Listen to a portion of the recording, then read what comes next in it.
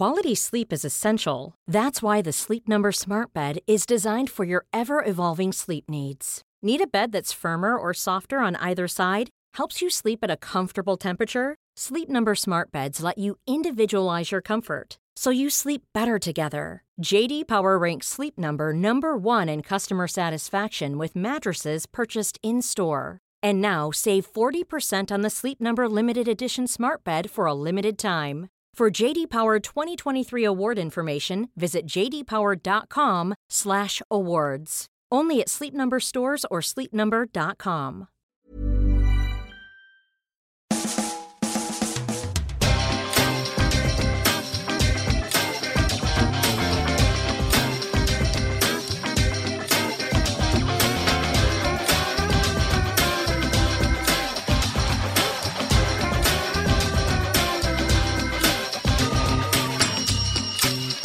Hello and welcome to a brand new Arsblog Arscast right here on arsblog.com. How are you? Hope you're well. Today is a bit of a mental day for me because I'm going to the US today when you're listening to this, but this is Thursday recording this.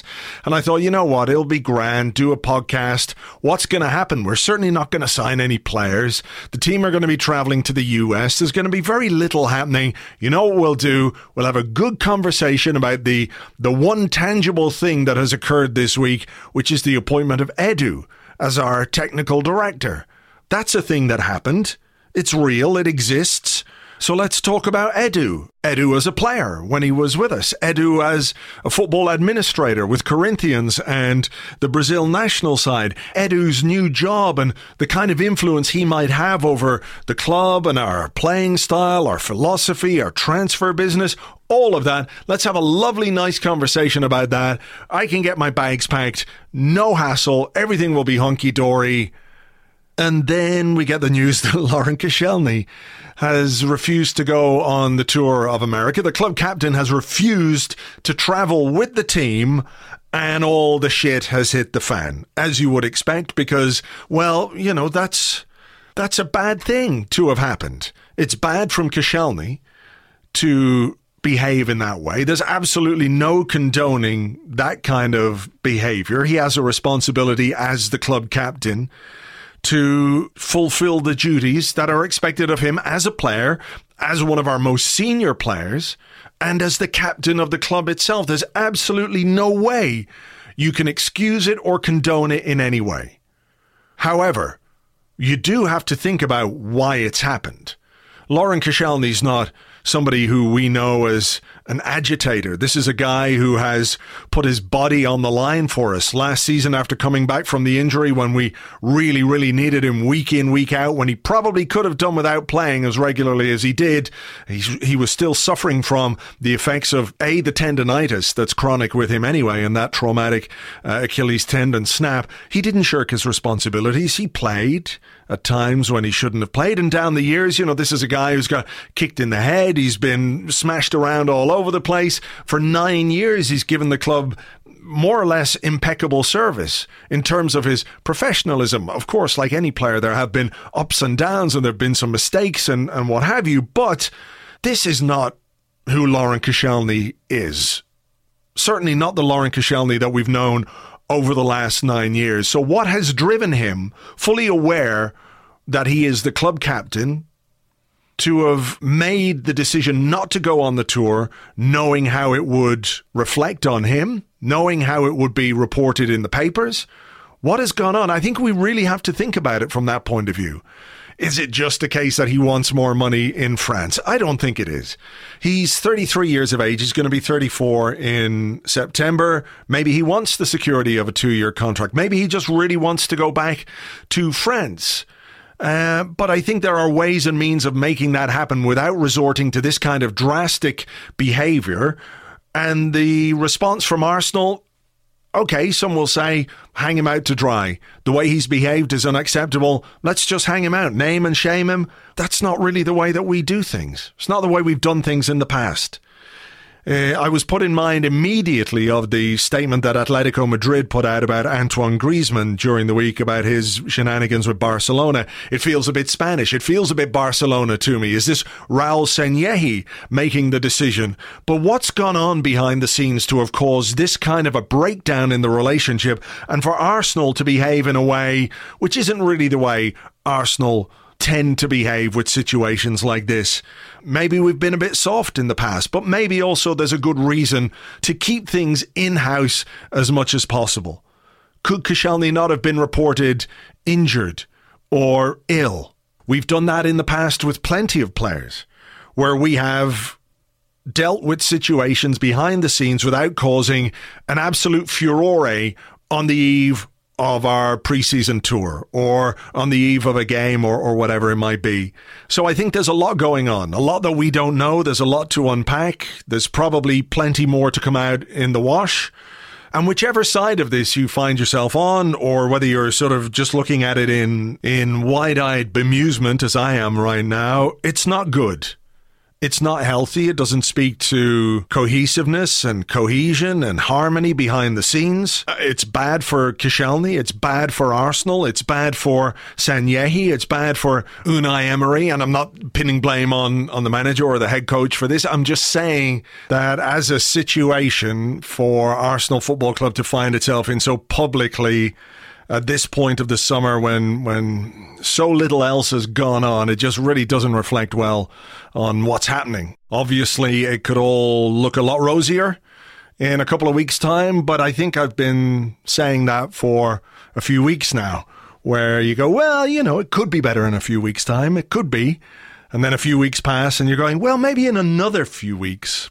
But all we can do is keep fingers crossed that it is, and that this is kind of the low point of what has been a pretty disappointing summer so far. Anyway, we are going to talk Edu in a little while, but obviously the big story of the day was Laurent Koscielny, his refusal to go on the US tour. The ramifications of that are serious for the player and for the club, and with me to discuss all of that and more, including transfers, I'm delighted to welcome back to the show, as always, David Ornstein. Hi, David. Hey, Andrew. How you doing? Good, thank you. People have been waiting for things to happen this summer. I don't know that this was something anybody really expected. How much of a bolt from the blue has this been, and what has happened? Yeah, I don't think the situation per se has been a bolt from the blue, because this had been brewing behind the scenes. But most of us only found out about it when the news broke via Arsenal's statement this morning. And in terms of his refusal to travel with the squad to the USA, that has come as a bolt out of the blue, because that news was only relayed to Arsenal on Wednesday morning by Koscielny. He informed Unai Emery in a face-to-face meeting that he wouldn't be travelling. Emery was understandably, predictably furious with that. And then the news was obviously relayed to Arsenal head of football, Raul Sanllehi, and he sent a message to Laurent Koscielny expressing the club's anger and disbelief and disappointment, and making Koscielny aware that if he didn't travel to the USA, he would be in breach of contract and face disciplinary measures. Later on, Koscielny replied, emphasising his stance, which we can talk about in greater depth, and the position and his feelings. And then he arrived at London Colney on Thursday morning and confirmed that he wouldn't be travelling. And that's pretty much when Arsenal released their statement, I think, to get on the front foot on that one. So yeah. Arsenal departed at 12:30 without Koscielny on the flight. He now will be required to train with the remaining players at London Colney, mainly young players. If he doesn't do that, he'll also be in breach of contract. And the club are going through the disciplinary proceedings already to establish what punishment or punishments Koscielny will receive. Yeah, I mean, it's such a a strange situation in that I think we all understood that Laurent Koscielny might want to leave. There was certainly talk of that last year. His agent was quite clear that, had he not sustained that Achilles injury in the Europa League semi-final against Atletico Madrid, he would have coincided his departure with that of Arsene Wenger, or at least attempted to do that. But Koscielny, in the 9 or 10 years that he's been with Arsenal, has been a very professional player, a very professional guy. How has it got to a point where the action has become quite as drastic as this, where, he can't be unaware of his commitments and his responsibilities as club captain, yet he is prepared to refuse to go on tour in order to I guess, facilitate a departure from the club. But, it feels almost, even if it has been brewing in the background, it's sort of gone from 1 to 100 in a very short period of time. To explain the situation properly, we need to understand exactly what's happened behind the scenes. And although I think him not going on the tour has come to a head very quickly, the wider situation has been brewing for quite some time. And as I understand it, it dates back to his return from the serious Achilles injury in December 2018. Since then, he's become increasingly discontent and unhappy, primarily over issues such as the management of his playing schedule, the Sunday, Thursday sort of relentless slog, and also separately the direction in which he feels the team and the club are moving and how they're currently operating. He's not the first to feel this way, and it certainly doesn't excuse his behaviour, but I'm just explaining his perspective. It also doesn't relate to how grateful he is for how Arsenal stood by him during his injury, which I've seen a lot of people complaining about. These are sort of separate issues. However, as Arsenal were challenging to get back into the Champions League, the two parties sat down for negotiations over a new contract that would see him extend, I don't know this for a fact, but I think it would see him extend by a year on top of the remaining 12 months on his contract. I don't think they'd finalised how long they were looking at. And I think he saw a brighter future for him and the club if Champions League football was attained. However, Arsenal missed out, obviously, in Baku with the defeat by Chelsea, and that has changed everything, not just for Koscielny, but for many other players. And, of course, it's changed things enormously for Arsenal's recruitment hopes, their plans and their possibilities. So Koscielny went away and decided pretty much that it was time to call it a day at Arsenal after 9 largely sort of memorable years. With some ups and downs, but time to return to France. He didn't want to be part of the club any longer.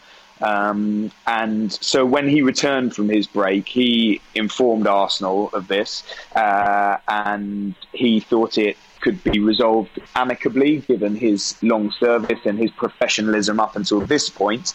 But Arsenal rejected that idea, and they were very keen on him being part of their plans for next season, a key part of their plans. Unai Emery was happy with his level of performance last season, and they also expected him, quite understandably, to see out the final year of his contract.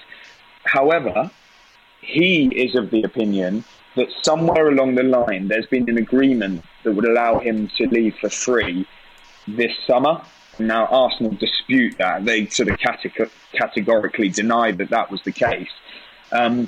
And sort of separately to that, or failing that, he thinks that there is an offer on the table or incoming, I don't know exactly what status it's at, that will be acceptable for Arsenal. However, complicating all of that is that I've spoken to some people who are aware of these proposals, and they don't think Arsenal will deem that acceptable. And others entirely say there's no offer on the table, so there's nothing even for Arsenal to think about at this point. So it's a complete and utter mess. And then it all came to a head from Wednesday morning onwards. Yeah, I mean, I think complete and utter mess sums it up, doesn't it? Because we're in a situation where Arsenal this summer have many issues to sort out. Defence is really one of the biggest ones. And we're in a situation where probably the best central defender at the club is a 33-year-old who's about to turn 34, who is, not crippled, but who is clearly affected by an ongoing tendonitis problem, a traumatic injury. And you can understand Arsenal's point of view why they would want to keep him, because it makes it more difficult to perhaps move on some of the other players in defence that they might want to shift. This is Raul Sanllehi's first summer in full charge as the head of football. However people want to look at this and however they want to talk about Koscielny and the way he's behaved, and as you say, and I think I'm on board, you can't condone the way that the club captain has behaved, but you do have to question why it has come to this and why this thing has been played out so publicly. Very often the Arsenal way is to sort of not necessarily brush it under the carpet, but to throw a cloak over it a little bit and say Koscielny can't go on the tour because, he's got a back injury or he's, picked up a hamstring problem, and it gets dealt with that way. Arsenal this time have gone public straight away with this and caused this sort of furore. So it doesn't really reflect well on anybody, particularly with just 4 weeks left of the transfer window. Yeah, I've spoken to some people today who feel it was very unlike Arsenal and out of keeping with the club's traditions and ways of operating to have released this. But you can't have your cake and eat it. We're always asking, why aren't they coming out and confirming what we all knew about Sven Mislintat, about Darren Burgess, about the physios who were sacked last summer? The Ozil contract, etc., the list goes on. And then when they have come on the front foot and tried to take control of the situation and deny anyone else the chance to break news from across the media and leave them in a potentially even more embarrassing situation. And of course, you'll see he's not in the squad because they publish the list, and then everyone would be asking what's going on. They would probably, maybe historically, have said something like he's injured, he'll be staying behind to train. Someone would have got the story, and then we would have all had a go at Arsenal for not coming out with the information. So I don't think you can win in that situation. And I don't think there's any proven way to deal with those sorts of scenarios. I've seen as many people saying today that they've dealt with it well as people that have saying they've dealt with it badly. And if we forget the PR as well, they need to get on with an incredibly important summer. I mean, you mentioned the defensive side of things now. This is a major headache to them, and it's one that is not of their own making, they will feel. Despite what Koscielny and his people feel about the climate and the environment and the reasons that have led him to take this decision. Arsenal have close to completing a deal for Saliba. It's not final yet because they've got to work through a few finalise the details on that one. But they're close to completing that deal. However, he'll go back to St Etienne for the entirety of next season, and that's not going to change. He's 18 years old, and that's in the plan. So you can write him off for a year. Rob Holding's still recovering from his knee injury. I'm told that Konstantinos Mavropanos is not seen as a credible option at the moment, that there are concerns over his development and his readiness physically. I don't know if it's mentally as well, but I was just told his development and his readiness to compete for a position now are of concern. And then there's the Mustafi situation, which you and I have spoken about before. Yeah. They've tried to sell him in the past. They would like to sell him against this summer. In the aftermath and the fallout from the Europa League final, even Emery, who had backed him in his first season at the club, despite the series of high-profile errors, he decided enough was enough. Just to be clear, that wasn't. I know that he didn't play in the final. People have pointed out that he didn't play. It was at the end of the season. His reflections was that Mustafi can go, but Mustafi is under contract until 2021 and has no desire to leave. So that one is not going to work. He's going to be staying. They were already looking to recruit in that area to bolster the ranks when it included Koscielny. So this is a major headache. They've still got to sort the winger that they're after, Zaha, which, as I've reported, I think they stand very little chance of landing him. £40 million offer was thrown out by Crystal Palace immediately. £40 million plus, reports that they'll throw in the likes of Carl Jenkinson, Mohamed El Neni, who Crystal Palace turned down last summer, and also one other player. It was Callum Chambers. Crystal Palace are not interested in any of these players. They're scoffing at any kind of suggestion that they'd be interested in taking players like that. So I really, something enormous has got to change for the Zaha situation to materialise. You'd have to think a major sale, or out of the blue, the Kroenke family investing some of their own money, which is very difficult to do under financial fair play rules. They can invest some, don't get me wrong, but and I'm not the sort of financial expert on this, but I don't know if they can invest the sort of money that people would like to see them invest under financial fair play rules. Then there's the midfielder that they have been seeking for a long time, a box-to-box midfielder, a replacement for Aaron Ramsey. We've seen very little sort of concrete speculation around that position. Pursuing Kieran Tierney at left-back, that one's gone quiet since their initial offer was rejected, and there's an expectation that they'll come back in for him, but I don't think it's moving anywhere at the moment. So if I take this all the way back to the statement and whether it was a good thing or a bad thing, I don't think they really care whether it was a good thing or a bad thing compared to the bigger issues that they've got on their plate involving their captain and their overall recruitment, with the transfer deadline of the 8th of August starting to creep into sight. Just going back to the central defensive issue, when you talk about Mavropanos not being considered a credible option at this moment in time, that might suggest that he could go on loan somewhere for a year. Obviously, Callum Chambers is somebody who can play, but, if it's a case that Koscielny goes, they don't want Mustafi. Chambers is somebody they're willing to offer to Crystal Palace. Holding is not going to be fit for the start of the season because he's recovering from his cruciate ligament injury, which he picked up maybe a month before Hector Bellerin. So, he's a little bit further down the road, but not quite there to start games.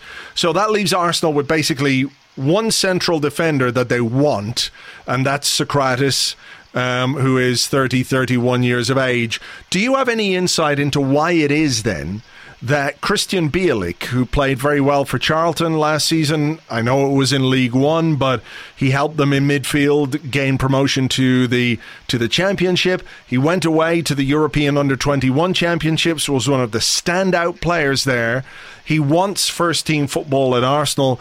Is there the possibility that, despite reports this week that Unai Emery has no role for him at the club, that the Koscielny situation might well force that, or at least open the door for someone like Bielik to be given an opportunity?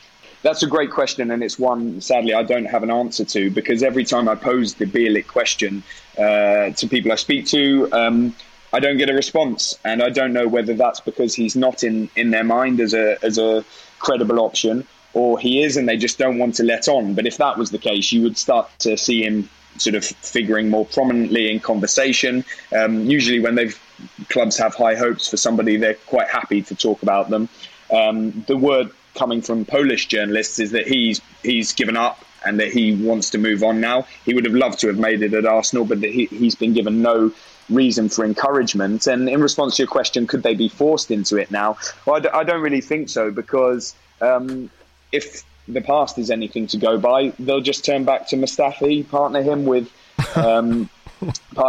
Socrates, hope that Koscielny sorts himself out and plays. I think there's a feeling among some that, by Christmas time, the central defensive partnership would be Rob Holding, Socrates, Callum Chambers in the mix. Chambers is determined to win a place at Arsenal. I know that much, but clearly from what we've seen, I don't know, just a year ago during the World Cup, I reported that Arsenal had big hopes for him and he was set to sign a new contract. He signed that new contract. He then went out to Fulham, and some people at the club think it's not going to happen for Callum Chambers, given that at Fulham, the position that he impressed in was not the position that Arsenal would want him to impress in. Yeah. He impressed in a holding midfield role. So that's a really tricky situation. There are people within the game that have always had their doubts about Chambers managing to establish himself as a top quality centre half. So it's whether the existing resources can patch up the situation, sorry, just to cut across, unenviable, or whether they enter the market and bring someone in. Well, you mentioned limited budget. You mentioned Koscielny there, like Sokratis, Mustafi, and Koscielny. I mean, do you see a situation where Koscielny can stay at the club? Because it feels very much, after the way this has all gone down, that his position is basically untenable, which of course might well be exactly what he wants. Yeah. But at the same time, you know, Arsene Wenger always said, like, you can't keep an unhappy player, a player who doesn't want to be there. You don't get the level of performance from them that you need. And at 33, 34 anyway, you know, this is not like losing a 25, 26-year-old player coming into his prime. This is losing a player who is certainly in the September of his career, if we're going to put that diplomatically. But, you know, is there a possibility that the fences could be mended? Well, it's looking very difficult at this stage. And the irony of Arsenal being honest and transparent and putting that statement out rather than hiding behind, say, an injury that they may have got away with and tried to sort the situation out. The irony of fronting up means, you're right, it looks untenable now. If he can't be relegated to the reserve, you know, the under 23s for a season because they're paying him a decent salary. He's an international footballer. In that sense, it would be much better for the club if he leaves rather than not playing. And the consensus I've sort of garnered today is that the statement going out it very clearly expresses Arsenal's dissatisfaction, but it also ends any hopes of the problem being mended. And the likelihood is that whether Koscielny has now sort of burned his relationship with Arsenal as a club and their supporters, the likelihood is that he'll get his way of moving back to France, and Arsenal reluctantly sanctioning his departure. But, you know, we're told there's no offer on the table. So are they ultimately going to let him have what he wanted originally, which was to be released for nothing? Or are the various parties just going to bring some sort of offer to the table so that Arsenal receive an element of compensation for him? Are they going to try and integrate their existing resources with some of the younger options like Medley, or dip into the market and bring in a stopgap for one season with Saliba coming in a year's time if that deal gets finally pushed over the line? You know what, I don't have many answers, and many people say, oh, you know, why not? And the only answer I can give is that I don't think the club has many answers at the moment, and they're sort of moving in a very rapid and fluid situation that seems to be changing by the day. Because, you know, not much more than 24 hours ago, they expected Koscielny to be going on tour. Now he's not, and the future of their captain seems to be engraved out. Right. Just one final question, because I really do appreciate the time you've given me this evening. It's late in the evening. You've been working at Wimbledon all day. You know, if I don't ask, though, people will go crazy. So in terms of transfers, is there anything imminent from an Arsenal point of view? Inward or outward? No. So Saliba, they need to get that over the line. There are still some small details that need to be finalised. It's more the wording of parts of the contract, and these are usually things that don't bring a deal down. So the agreement seems to be pretty much there with both the clubs and the player. So I think now that's really just in the hands of the lawyers. They just need to push that one over the line. Arsenal showed the most concrete and relentless interest. There was late interest from Tottenham, but some politics got in the way of that at their end. So they seem to have been pushed out of the running. And also Wolves were very strong on the case, but Arsenal appear to have got Saliba, and I hear amazing things about him. So it's clearly a bit unfortunate that they'll have to wait a year, but I think all parties deem that to be the right decision. But aside from that, nothing is imminent, I'm afraid. I'd be staggered if the Zaha transfer comes to fruition. So in that position, they'll be having to look for an alternative option if they still want to go ahead with it. Of course, there's Reiss Nelson coming back in, but there are he's still early in his career. If you watched him in Germany, he had some inconsistent moments. He's still got a lot to prove, primarily to Unai Emery, who previously in the past had some concerns about him. So they clearly want to bring in someone who can provide width. I've seen Malcolm linked. I don't know about the current links with Malcolm, but certainly that was a transfer that they had pursued in the past, as we know, and that was a Sanllehi-led transfer.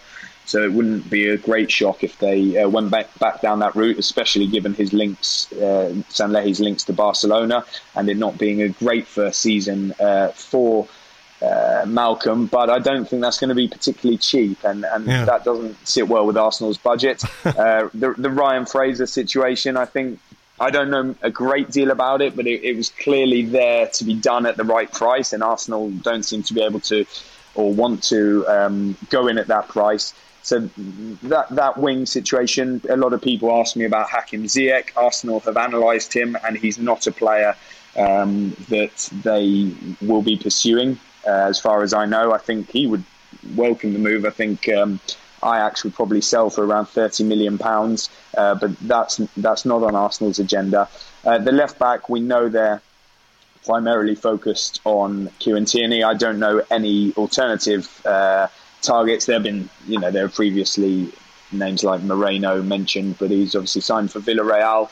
And, Tierney, again, it's a deal that's there to be done, but Arsenal have to get to the asking price or strike a deal. Again, with this sort of budget, we're told is around £45 million. Everybody or lots of people say that's nonsense. There's a much bigger budget, but we've got no reason to suspect there is a bigger budget. We know that they, like all deals in the industry, will operate in instalments, and so they can potentially do some decent business with that this summer. Say a 10 million instalment here, 5 million there, 15 million there. So there are deals to be done. In terms of the central midfielder, again, lots of names linked, and Lemina most recently. That seems to be one being driven more by the player in his camp. I don't know about it, so I'm not doubting any of those reports, but I can't add to them. But it's a long way of answering your question that is anything imminent other than potentially Saliba? No. Okay, well, look, Arsenal are away on tour in the USA, and we'll see. Maybe we'll get some surprises over the next week or so. But David, as always, pleasure to talk to you, and thank you very much indeed again for your time. Thanks for having me on. It's a pleasure. Thank you so much to David Ornstein. He was working all day at Wimbledon for the BBC, but still took some time out to talk to us here on the Arsecast, so we really do appreciate it. The sound quality, because of where he was a little bit hit and miss for a little while at the start, but there you go. That happens. It's about the information and the quality of the information rather than the clarity of the sound. You can follow David on Twitter at @BBCSport_David. Millions of people have lost weight with personalized plans from Noom. Like Evan, who can't stand salads and still lost 50 pounds. Salads generally for most people are the easy button, right? For me, that wasn't an option. I never really was a salad guy. That's just not who I am. But Noom worked for me. Get your personalized plan today at Noom.com. Real Noom user compensated to provide their story. In 4 weeks, the typical Noom user can expect to lose 1 to 2 pounds per week. Individual results may vary.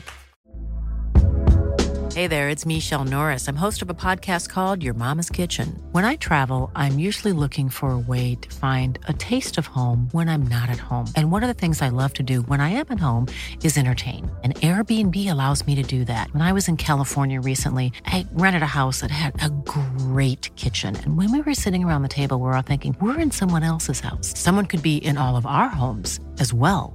If you have a home, but you're not always at home, you have an Airbnb. Your home might be worth more than you think. Find out how much at airbnb.com/host.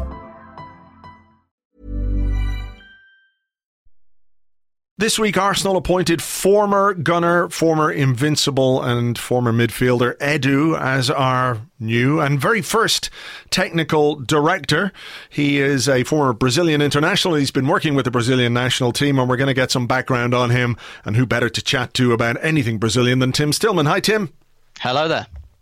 A few people have asked me on Twitter and maybe on the Discord, the Arsblog Discord server, to talk a little bit about Edu as a player, because they don't really remember him. He played his last game for us in 2005, which is 14 years ago. So while everybody will have been aware that he was part of the Invincibles, not too many, or not everyone, rather, would have seen him play or understood what kind of a player he was. Were you a fan when he was with us? Because I loved him. I just sort of have a thing for left-footed midfielders because they fill this Liam Brady gap in my life. It makes you feel old, doesn't it, when you think he left 14 years ago? Like, where has that time gone? I know. So I did like him. Yes, I did like him a lot. He never really established himself in the first 11 at Arsenal, and he was kind of unfortunate to come. Maybe unfortunate's overstating it. He still played a really, really big, significant role. Won 2 league titles, I think 3 FA Cups. That's not a bad haul in 4 years. And he had a good part in all of that. But he never quite nailed down a starting spot because, this was the era of 4-4-2, and we had Patrick Vieira and Edu. That was, like, offensively, that was a really, really good combination. But where we had Gilberto Silva, who was probably a little bit more important just in kind of keeping the back door shut. In this day and age, Edu would, of course he'd walk into our midfield at the moment, but probably in any era after the one in which he played, when you moved to more 3-man midfields, he'd have made far more appearances and far more starts. It's just that we had Vieira, and then Edu was this kind of left-footed playmaker type. I'd say, not quite like Granit Xhaka, quite a bit more mobile than Granit Xhaka, although that's a fairly low bar. But he had a bit of tenacity about him. Like, he didn't mind a tackle. But I think what most people would remember him for is that wonderful left foot, kind of his ability just to open up the pitch a little bit, because we had 2 right-footed wingers in Freddie Ljungberg and Robert Pires. Patrick Vieira was right-footed. I think other than Ashley Cole, all of our centre-backs and our right-back were right-footed. So he just gave us, he just opened the pitch up a little bit with that left foot, and he was a wonderful passer and had a really good shot on him. So he wasn't quite in the deep-lying playmaker role. He was very much a number 8, but you'd say he had a bit of everything, really. He was cultured, as all left-footed players tend to be. Of course. Poetic left foot and all of that. But he could put a tackle in, and I don't think that's something he had when he arrived at Arsenal, but it's something he developed. And actually, that's what he started to get into the Brazilian national side in about 2004. They went to Copa America, and Copa America usually it's not really taken that seriously. And Brazil left a lot of their kind of big ticket names at home for the 2004 Copa America, and they brought him with them, and he kind of got into the team on the basis of the fact that he had quite a nicely rounded game and he could put his foot in and tackle, and unfortunately I think that's why he left the club in the end, because he was getting kind of more chances for Brazil than he was for Arsenal, and I think he really wanted to keep taking that on. A lot of people think he left because he wanted to run down his contract. My understanding of it was that things ended a little bit unfortunately in that he was never offered a new contract to sign, so in the final year. But you used the word unfortunate about Edu, and I think that's we can go back to how he joined the club and talk about what a saga that was, because people who aren't aware or don't remember, he joined, he came to London, and he was sent straight back to Brazil when he got to the airport, because he used his Portuguese passport in which I don't know how to say this, but I guess there were issues or discrepancies. Yes. Perhaps the validity of that document was questionable. Something which came back to haunt us a bit one summer when all of a sudden Silvinho found himself moved to Spain, and everyone went, "What? Why? And then there was just nothing doing with that. And he had, some unfortunate events in his life as well. I think his sister was killed in a car crash. When he did arrive, I think his debut lasted about 15 minutes. And he absolutely twanged a hamstring. It wasn't just like, I've done my hamstring a little bit here. It was a proper twanger. And he scored an own goal, didn't he? One of his first contributions was to score an own goal, perhaps against Middlesbrough. So the first few months of his Arsenal career were unfortunate is a good way of putting it. Yeah, exactly. And he'd have been quite entitled, I think, in the summer of we signed him in the summer of 2000. If in the summer of 2001 he'd have jacked it in and gone home, I don't think anyone would have blamed him, because he tried to arrive in August, and the whole work permit thing, when he was sent back to Brazil, that didn't get sorted until January, so we didn't see him till January, which is probably why he twanged his hamstring on his debut, because he hadn't played and he'd been in Brazil in like November and December, which is their summer, and then all of a sudden he's playing at Filbert Street in the middle of January. So but yeah, of course he had that tragedy with his sister, which I don't think was very well known at the time either. I think that Middlesbrough game was his first start, where him and Silvinho both scored own goals in that game. So, and he came into a team that was doing pretty well as well, and perhaps I don't say didn't need him, but wasn't absolutely crying for him. And I think in the summer of 2001, if he'd have decided that this just hadn't worked and to jack it all in and to go home and reset, I don't think anyone really would have blamed him. I think I'm right in saying that Arsenal signed Giovanni van Bronckhorst that summer as well. It was very similar type of midfielder, very similar job, kind of left-footed central midfielder, and we spent $8.5 million on him. So, I mean, really, in the back of Arsene Wenger's mind, he must have half given up on Edu to make a signing like that at that expense. So for him in that 2001-2 season to kind of really claw his way back into contention, and by the end of the season he was in the starting 11, and I think that really tells you something about Edu, that he fought against all of these odds when I don't think anyone would have blamed him if he hadn't, to be quite frank. Yeah, and look, he did become a very well-liked and very popular player. There was a great moment, wasn't there? I think it was his first goal for Arsenal, and he sort of, it was almost like, oh God, everything that I went through, now something good has happened. There's this great picture, isn't there, of him? He's sort of on his knees with his hands in front of him praying, and Gilberto's right there with him, and you'd have to have a heart of stone not to have felt for the guy after everything that he went through. But he did become a really important part of that team. If people talk about the Invincibles and you think Vieira and Bergkamp and Henry and Sol Campbell and Pires, etc., but the supporting cast is what really enabled those guys to be as good as they were. Of course, they were brilliant players, but to have the platform to go and do what they did, you need your Ray Parlors, you need your Edus in the team who are solid, consistent players who will just produce week in, week out. Yeah, absolutely. And Edu, he had some really big contributions. I think most people would probably remember him most for the Celta Vigo game in the Champions League, where he scored 2 brilliant goals, but he scored the winner at Stamford Bridge in the Invincible season as well. And what a huge goal that was in the season. And I seem to remember during that period actually that he'd made his case so solidly. I think he won the Premier League Player of the Month for that month.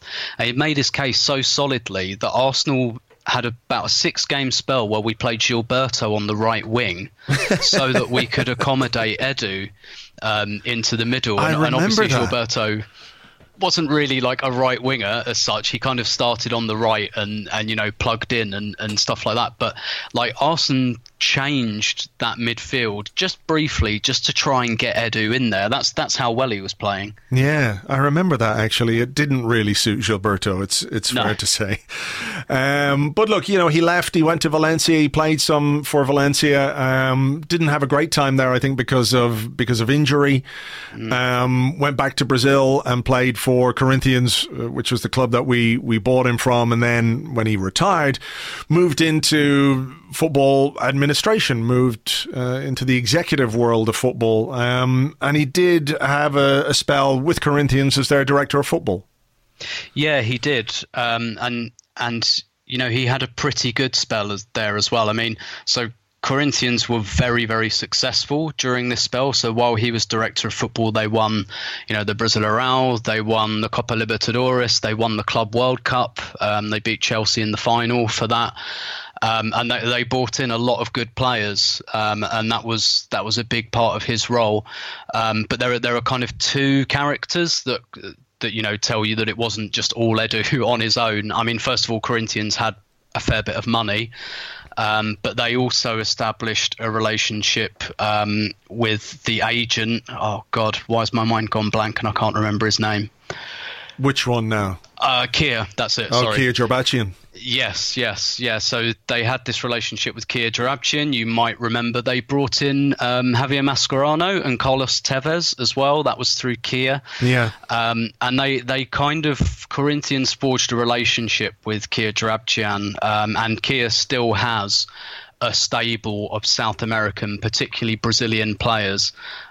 You might notice that a lot of them go to a certain London club. If I say the names Ramirez, Oscar, David Luiz. But the one that's really interesting, and probably the one big blot on Edu's copybook while he was at Corinthians, and I'm not sure how much this was really his choice, was the signing of Alessandro Pato. So Pato had been at AC Milan, he'd been injured, and then frankly he stopped bothering being a footballer. But he was one of Kia's stable of players. You might remember that Pato went to Chelsea really weirdly a couple of years ago on loan as well, even though they clearly didn't want him. I'm not sure how much Corinthians wanted him, but they got him, and they got him at great expense on a massive salary, and it was an absolute disaster. It was like the Mesut Ozil contract for us. Basically, he was a massive disaster for their wage bill, and they spent ages trying to get rid of him. He went on loan to Sao Paulo, one of their rivals, and they ended up paying half of his wages, and it was a massive millstone on Corinthians.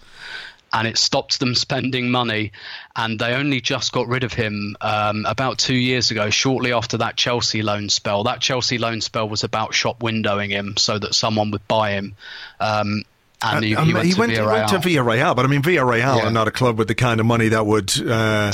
But I guess, you know, after that he went to China. Had expired. He went to China after that, didn't he? So, yes. So there you go. Well, you know, this is a guy perhaps that when we talk about these recruitment policies, whether they're data-driven or context-driven, maybe there's a lesson there for someone like Edu coming in as technical director, that, you know, agents, if they're selling you something, it may not be in your best interest. It's certainly in their best interest and the best interest of their player. Yeah. I'll be very curious to see how this dynamic works out with Raul Sanllehi, who is, of course, you know, a schmoozer, that kind of a guy. He is more an agent-led recruiter, or as far as we know, he has done fuck all this summer. So, you know, we're still shooting around in the dark a bit. And it will be very interesting. And I should say that the Kia link-up for Corinthians was more good than bad. It was just that Pato one was really, really bad.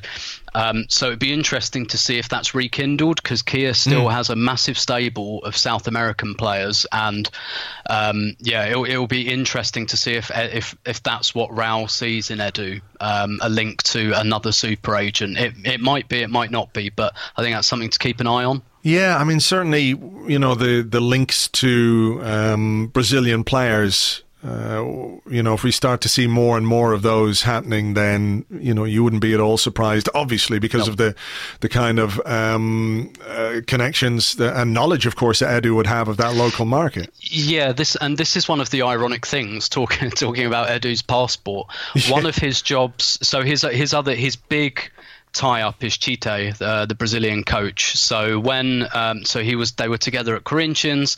When Tite was appointed as the coach of Brazil, he was the only candidate because he's the only half-decent Brazilian coach. So he had a lot of leverage when they came cap in hand to him. And one of Tite's conditions was, I must have Edu with me. He must be with me in this role. So they got rid of the other guy and they got Edu in. So those two, like, they've been a package for quite a long time. And so this is a big challenge for Edu now, because he's cut that tie, and I imagine that was part of the attraction, him trying to make it on his own. Yeah. But one of his big roles for Brazil was lots and lots and lots of Brazilians have dual nationality, and one of the things that started to happen was a lot of these guys started to declare for other countries.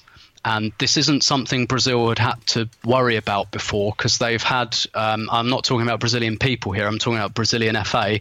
They've had this arrogance that we've won 5 World Cups, we don't chase players, they come to us. When we call players up, they die to play for us. Why wouldn't you play for Brazil, sort of thing? Exactly. Now that stopped happening because A, Brazil aren't as big a superpower as they once were, and B, as we can see with Martinelli, Brazilian players are leaving the country younger and younger, so they're losing that connection to their country very, very early. And there are some big cases that really hurt Brazil. The first one is Thiago Alcantara, who played at Bayern Munich. His dad won the World Cup with Brazil, and he still didn't want to play for them. He declared for Spain. That was a player they really wanted, a player they really needed in the midfield.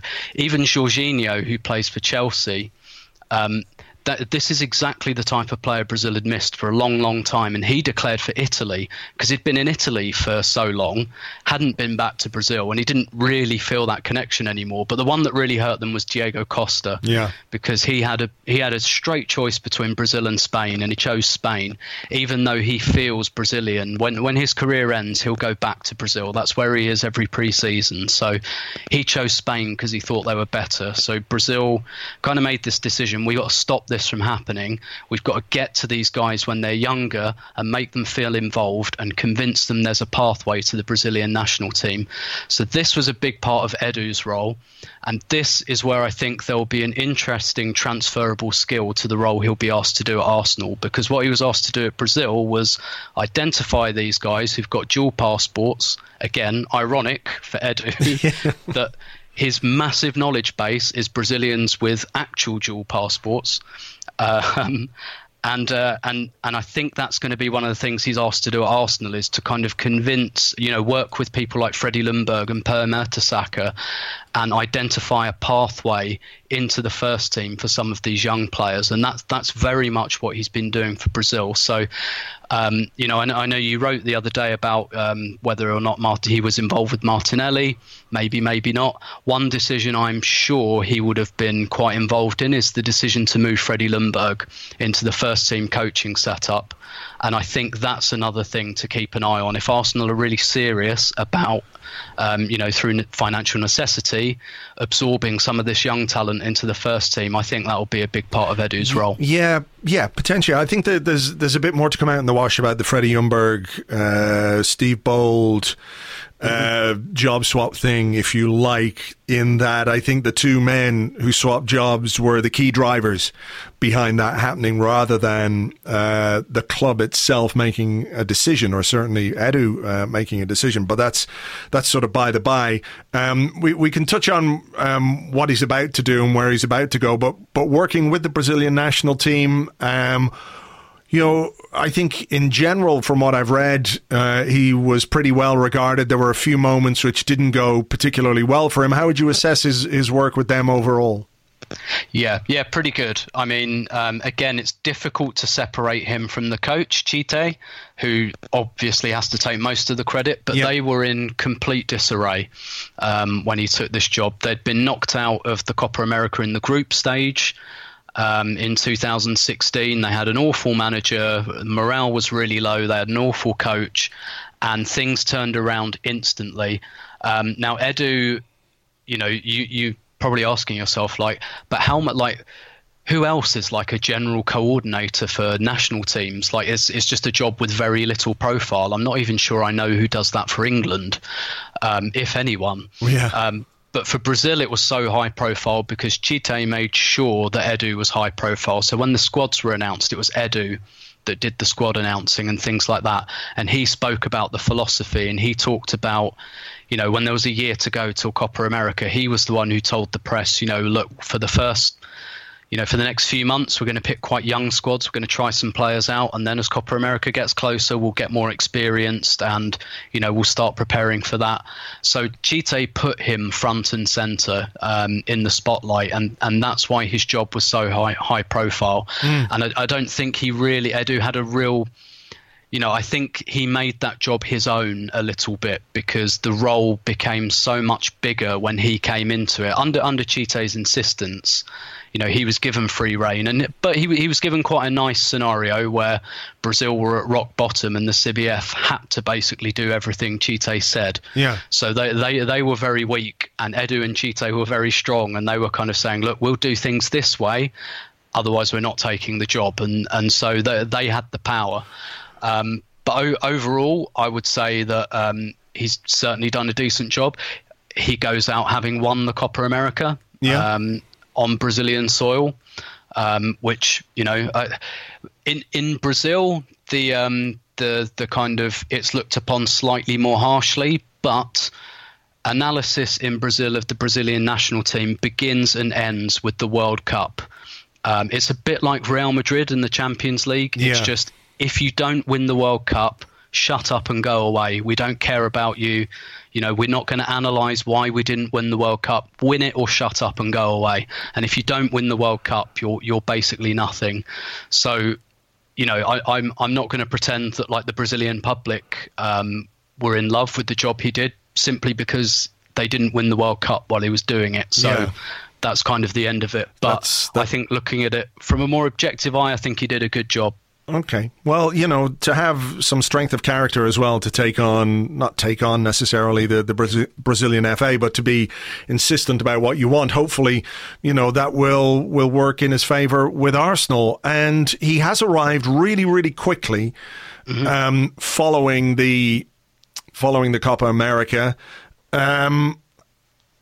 I wasn't necessarily expecting him to come quite as soon as he did. Certainly some people had said to me that he might not be arriving until a little bit later in the summer. And even though there is still 4 weeks of the transfer window to go, I feel like his influence over what we do this summer is going to be limited. I know there's probably been some back channel communication, a bit of planning and what have you, but just in terms of him coming in and doing the job of technical director as specified in the, what the club said the technical director was and the duties that he would perform, he's going to need time in the job. He's got to get a proper assessment of all the staff that he's working with, the scouting staff, the football staff, the contract staff, playing staff, the academy, working with Per Mertesacker.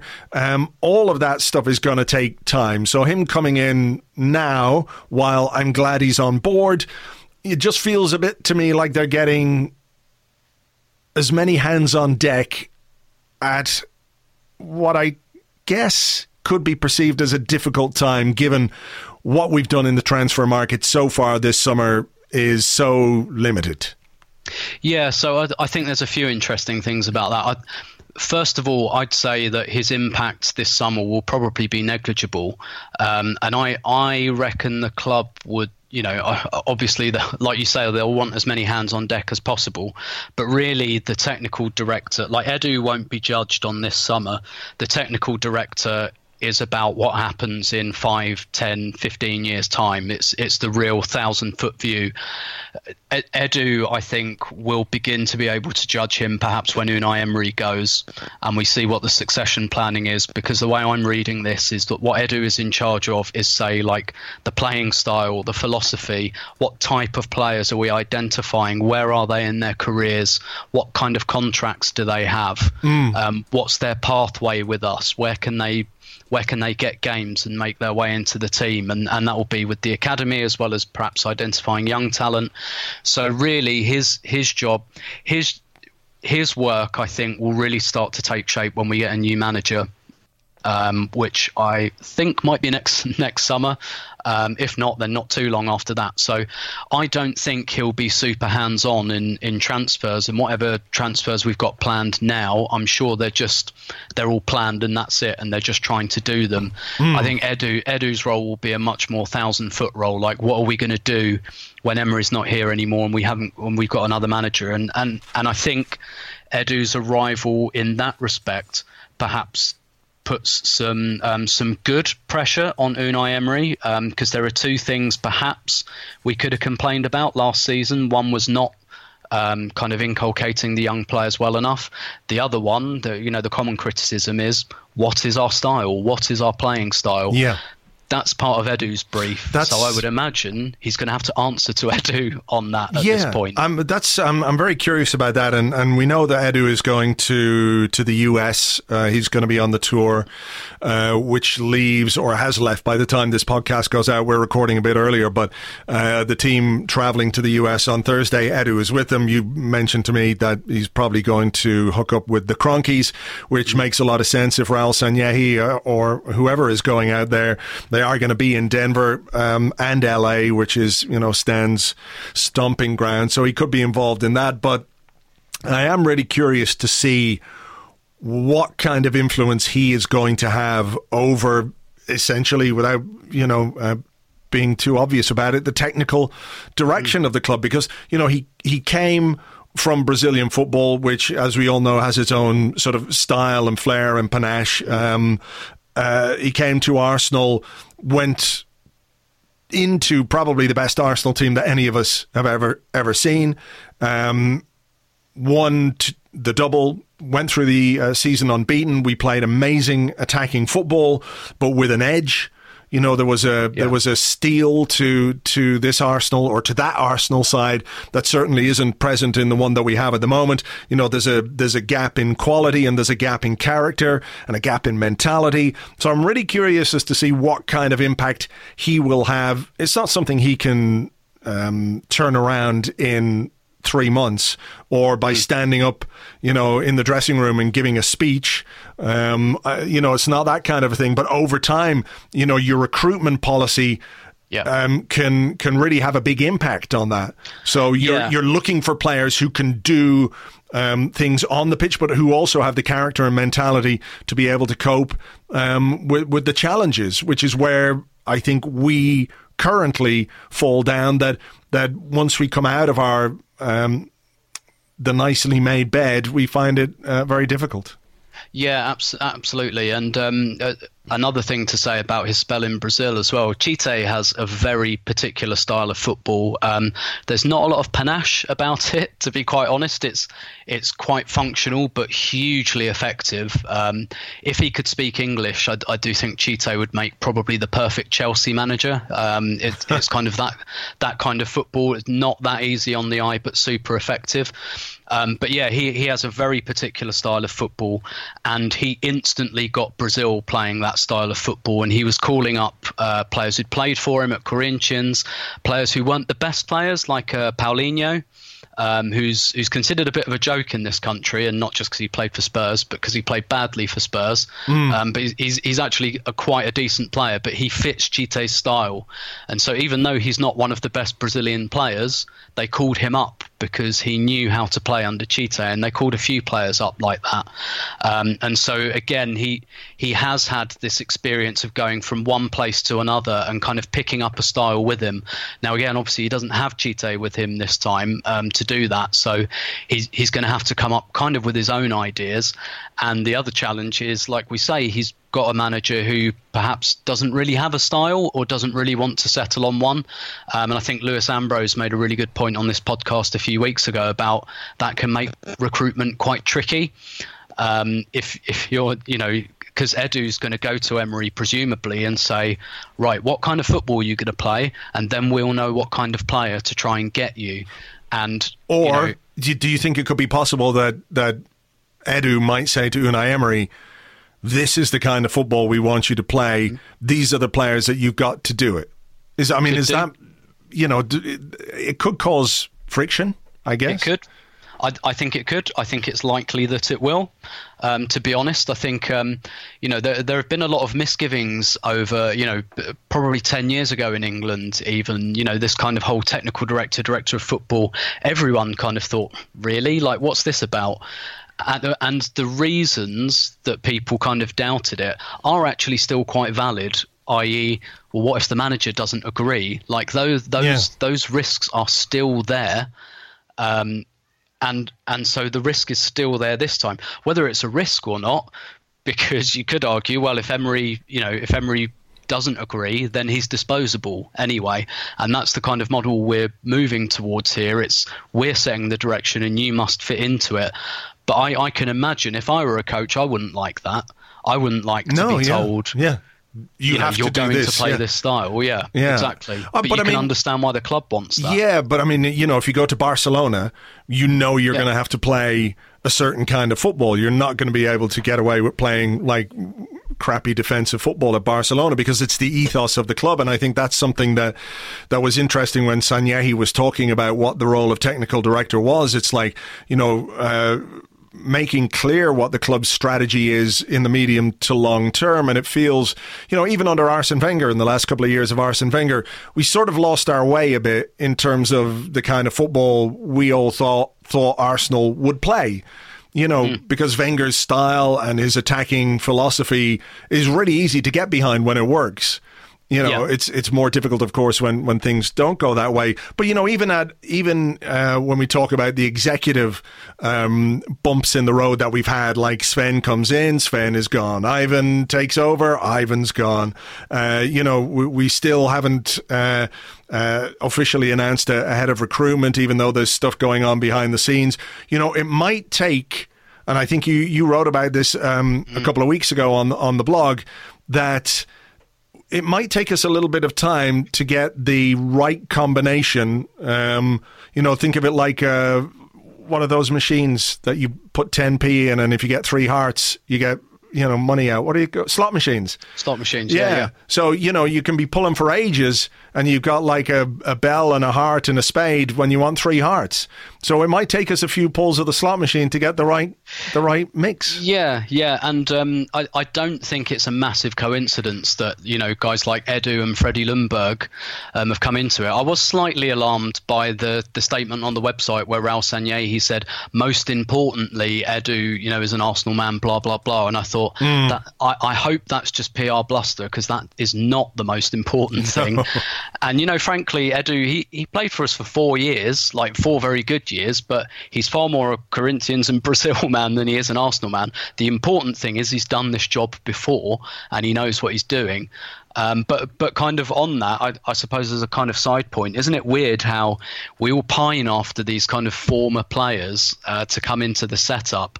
And, if you're talking about the Invincibles, it's like, Henry, Vieira, Bergkamp, a bit earlier, Tony Adams.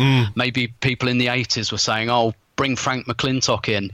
But then it's guys like Liam Brady and then George Graham, who no one thought would be a manager, and Steve Bold and Freddie Ljungberg and Edu. Yeah. It's always like the people you least expect that actually end up doing it. But I do think that definitely part of the attraction is that Edu played in a team, not just that was successful, but like you say, had an identifiable style and had an idea.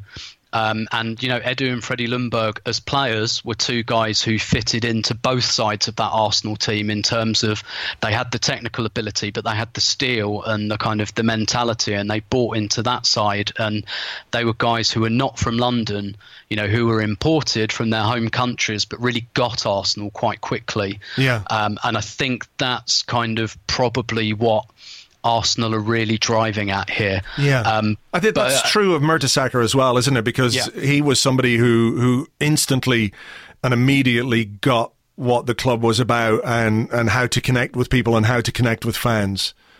Yeah. Absolutely, and obviously Edu, most importantly, has a track record here.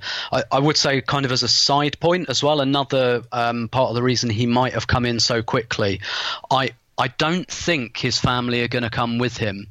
Now, when he was doing the role for Brazil, he had to live in Rio, and his family lived in Sao Paulo.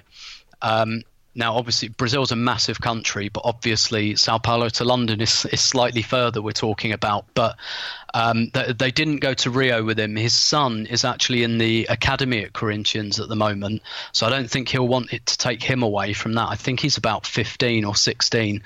I think his daughter is as well, actually. I'm not sure if it's as serious as she's in the academy, but she plays, and she plays to a good level. So maybe Arsenal women will have their first Brazilian player out of this. But yeah, he might have also come over so quickly because at least initially, his family might not come with him. Maybe they'll see how it goes for 6 months to a year, and if there's a reasonable expectation that he'll be here for the long haul, they might come over afterwards. Right, okay. Well, look, we'll wait and see. He's obviously got a big job on his hands.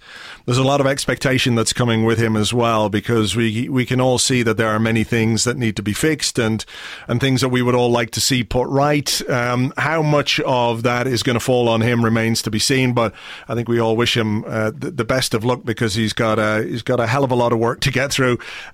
Tim, we better leave it there. Thanks a million as always. My pleasure. Thank you very much indeed to Tim. You know where to find him on Twitter. He is at Stilberto, and read his column, of course, every Thursday on arsblog.com. I should point out that we did have that conversation before all the Lauren Koscielny stuff went down. So Edu's job, which was already quite difficult, has become even more challenging. So I wish him even more luck than I wished him in the first place.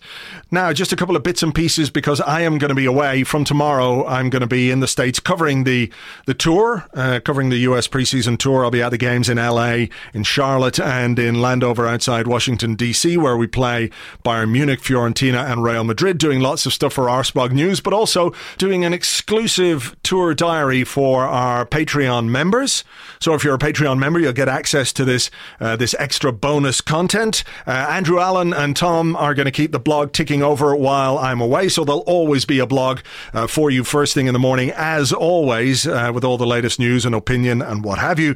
But if you want a bit more, if you want some behind the scenes stuff from the US tour, pictures, probably a couple of little small podcasts, maybe some video stuff and some articles, you can join at patreon.com/arsblog. It costs $5 a month, and you get instant access to everything that we have on there and all the other benefits that are coming. For example, later this summer, the Arsblog apps will be ad-free if you log in with your Patreon details. So that's an extra bonus thank you for our Patreon members as well. To join, just go to patreon.com/arsblog. Also to mention that on Sunday, if you're in LA, we are doing a live Arscast from the Underground in Hermosa Beach. ArsenalInLA.com have details on the tickets there. It's going to be myself, Elliot from the Arsenal Vision podcast. Also, James Benge from Football London will be there. We're going to have a panel discussion. We'll do Q&A. So if you fancy coming down to that, go to ArsenalInLA.com and you can pick up tickets there. Hopefully see lots of you there.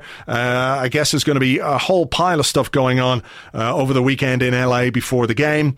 There are other events going on later in the tour, which I'll give you details of, but they're in Charlotte and also in Washington, D.C. I'll give you some details of those on the podcasts. The podcasts will continue as normal as much as possible. Time zones will mean that the publication of the podcast might be delayed here and there, but James and I will do an Arscast Extra on Monday. Depending on travel and depending on what's going on, there'll be a Friday Arscast. It might be a Thursday Arscast or a Saturday Arscast, but I'm going to try and keep the podcast going as much as possible, just to try and maintain some semblance of normality in what appears to be an increasingly crazy summer from an Arsenal point of view. As ever, thank you very much indeed for listening. Really do appreciate it. I will catch you on the next one, or catch you on Patreon. I'll catch you somewhere. Maybe catch you on Venice Beach in LA. Beefcake. Until then, take it easy. Cheers. Bye-bye.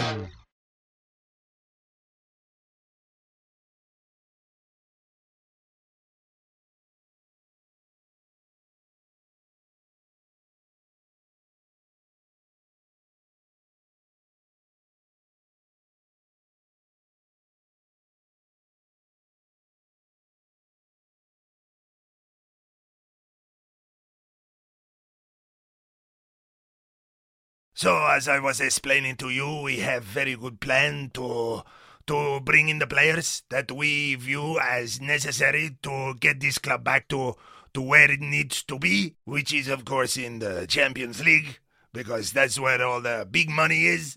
And, of course, once you get in there, then you go to European Super League, and after that, there's squids in for everybody. Apart from fans, of course, but that's not the most important thing right now. One other key strategy that we have is... Excuse me, yes, come in. What? What? What? Sorry, I have to cut the interview short here. All of our players are holding each other hostage, demanding outrageous things, but don't worry, it's all part of a very good plan. Very, very good plan. How the fuck are you gonna talk yourself out of this one, Raul? Mom deserves the best, and there's no better place to shop for Mother's Day than Whole Foods Market. They're your destination for unbeatable savings, from premium gifts to show-stopping flowers and irresistible desserts. Start by saving 33% with Prime on all body care and candles. Then get a 15-stem bunch of tulips for just $9.99 each with Prime. Round out Mom's menu with festive rosé, irresistible berry chantilly cake, and more special treats. Come celebrate Mother's Day at Whole Foods Market.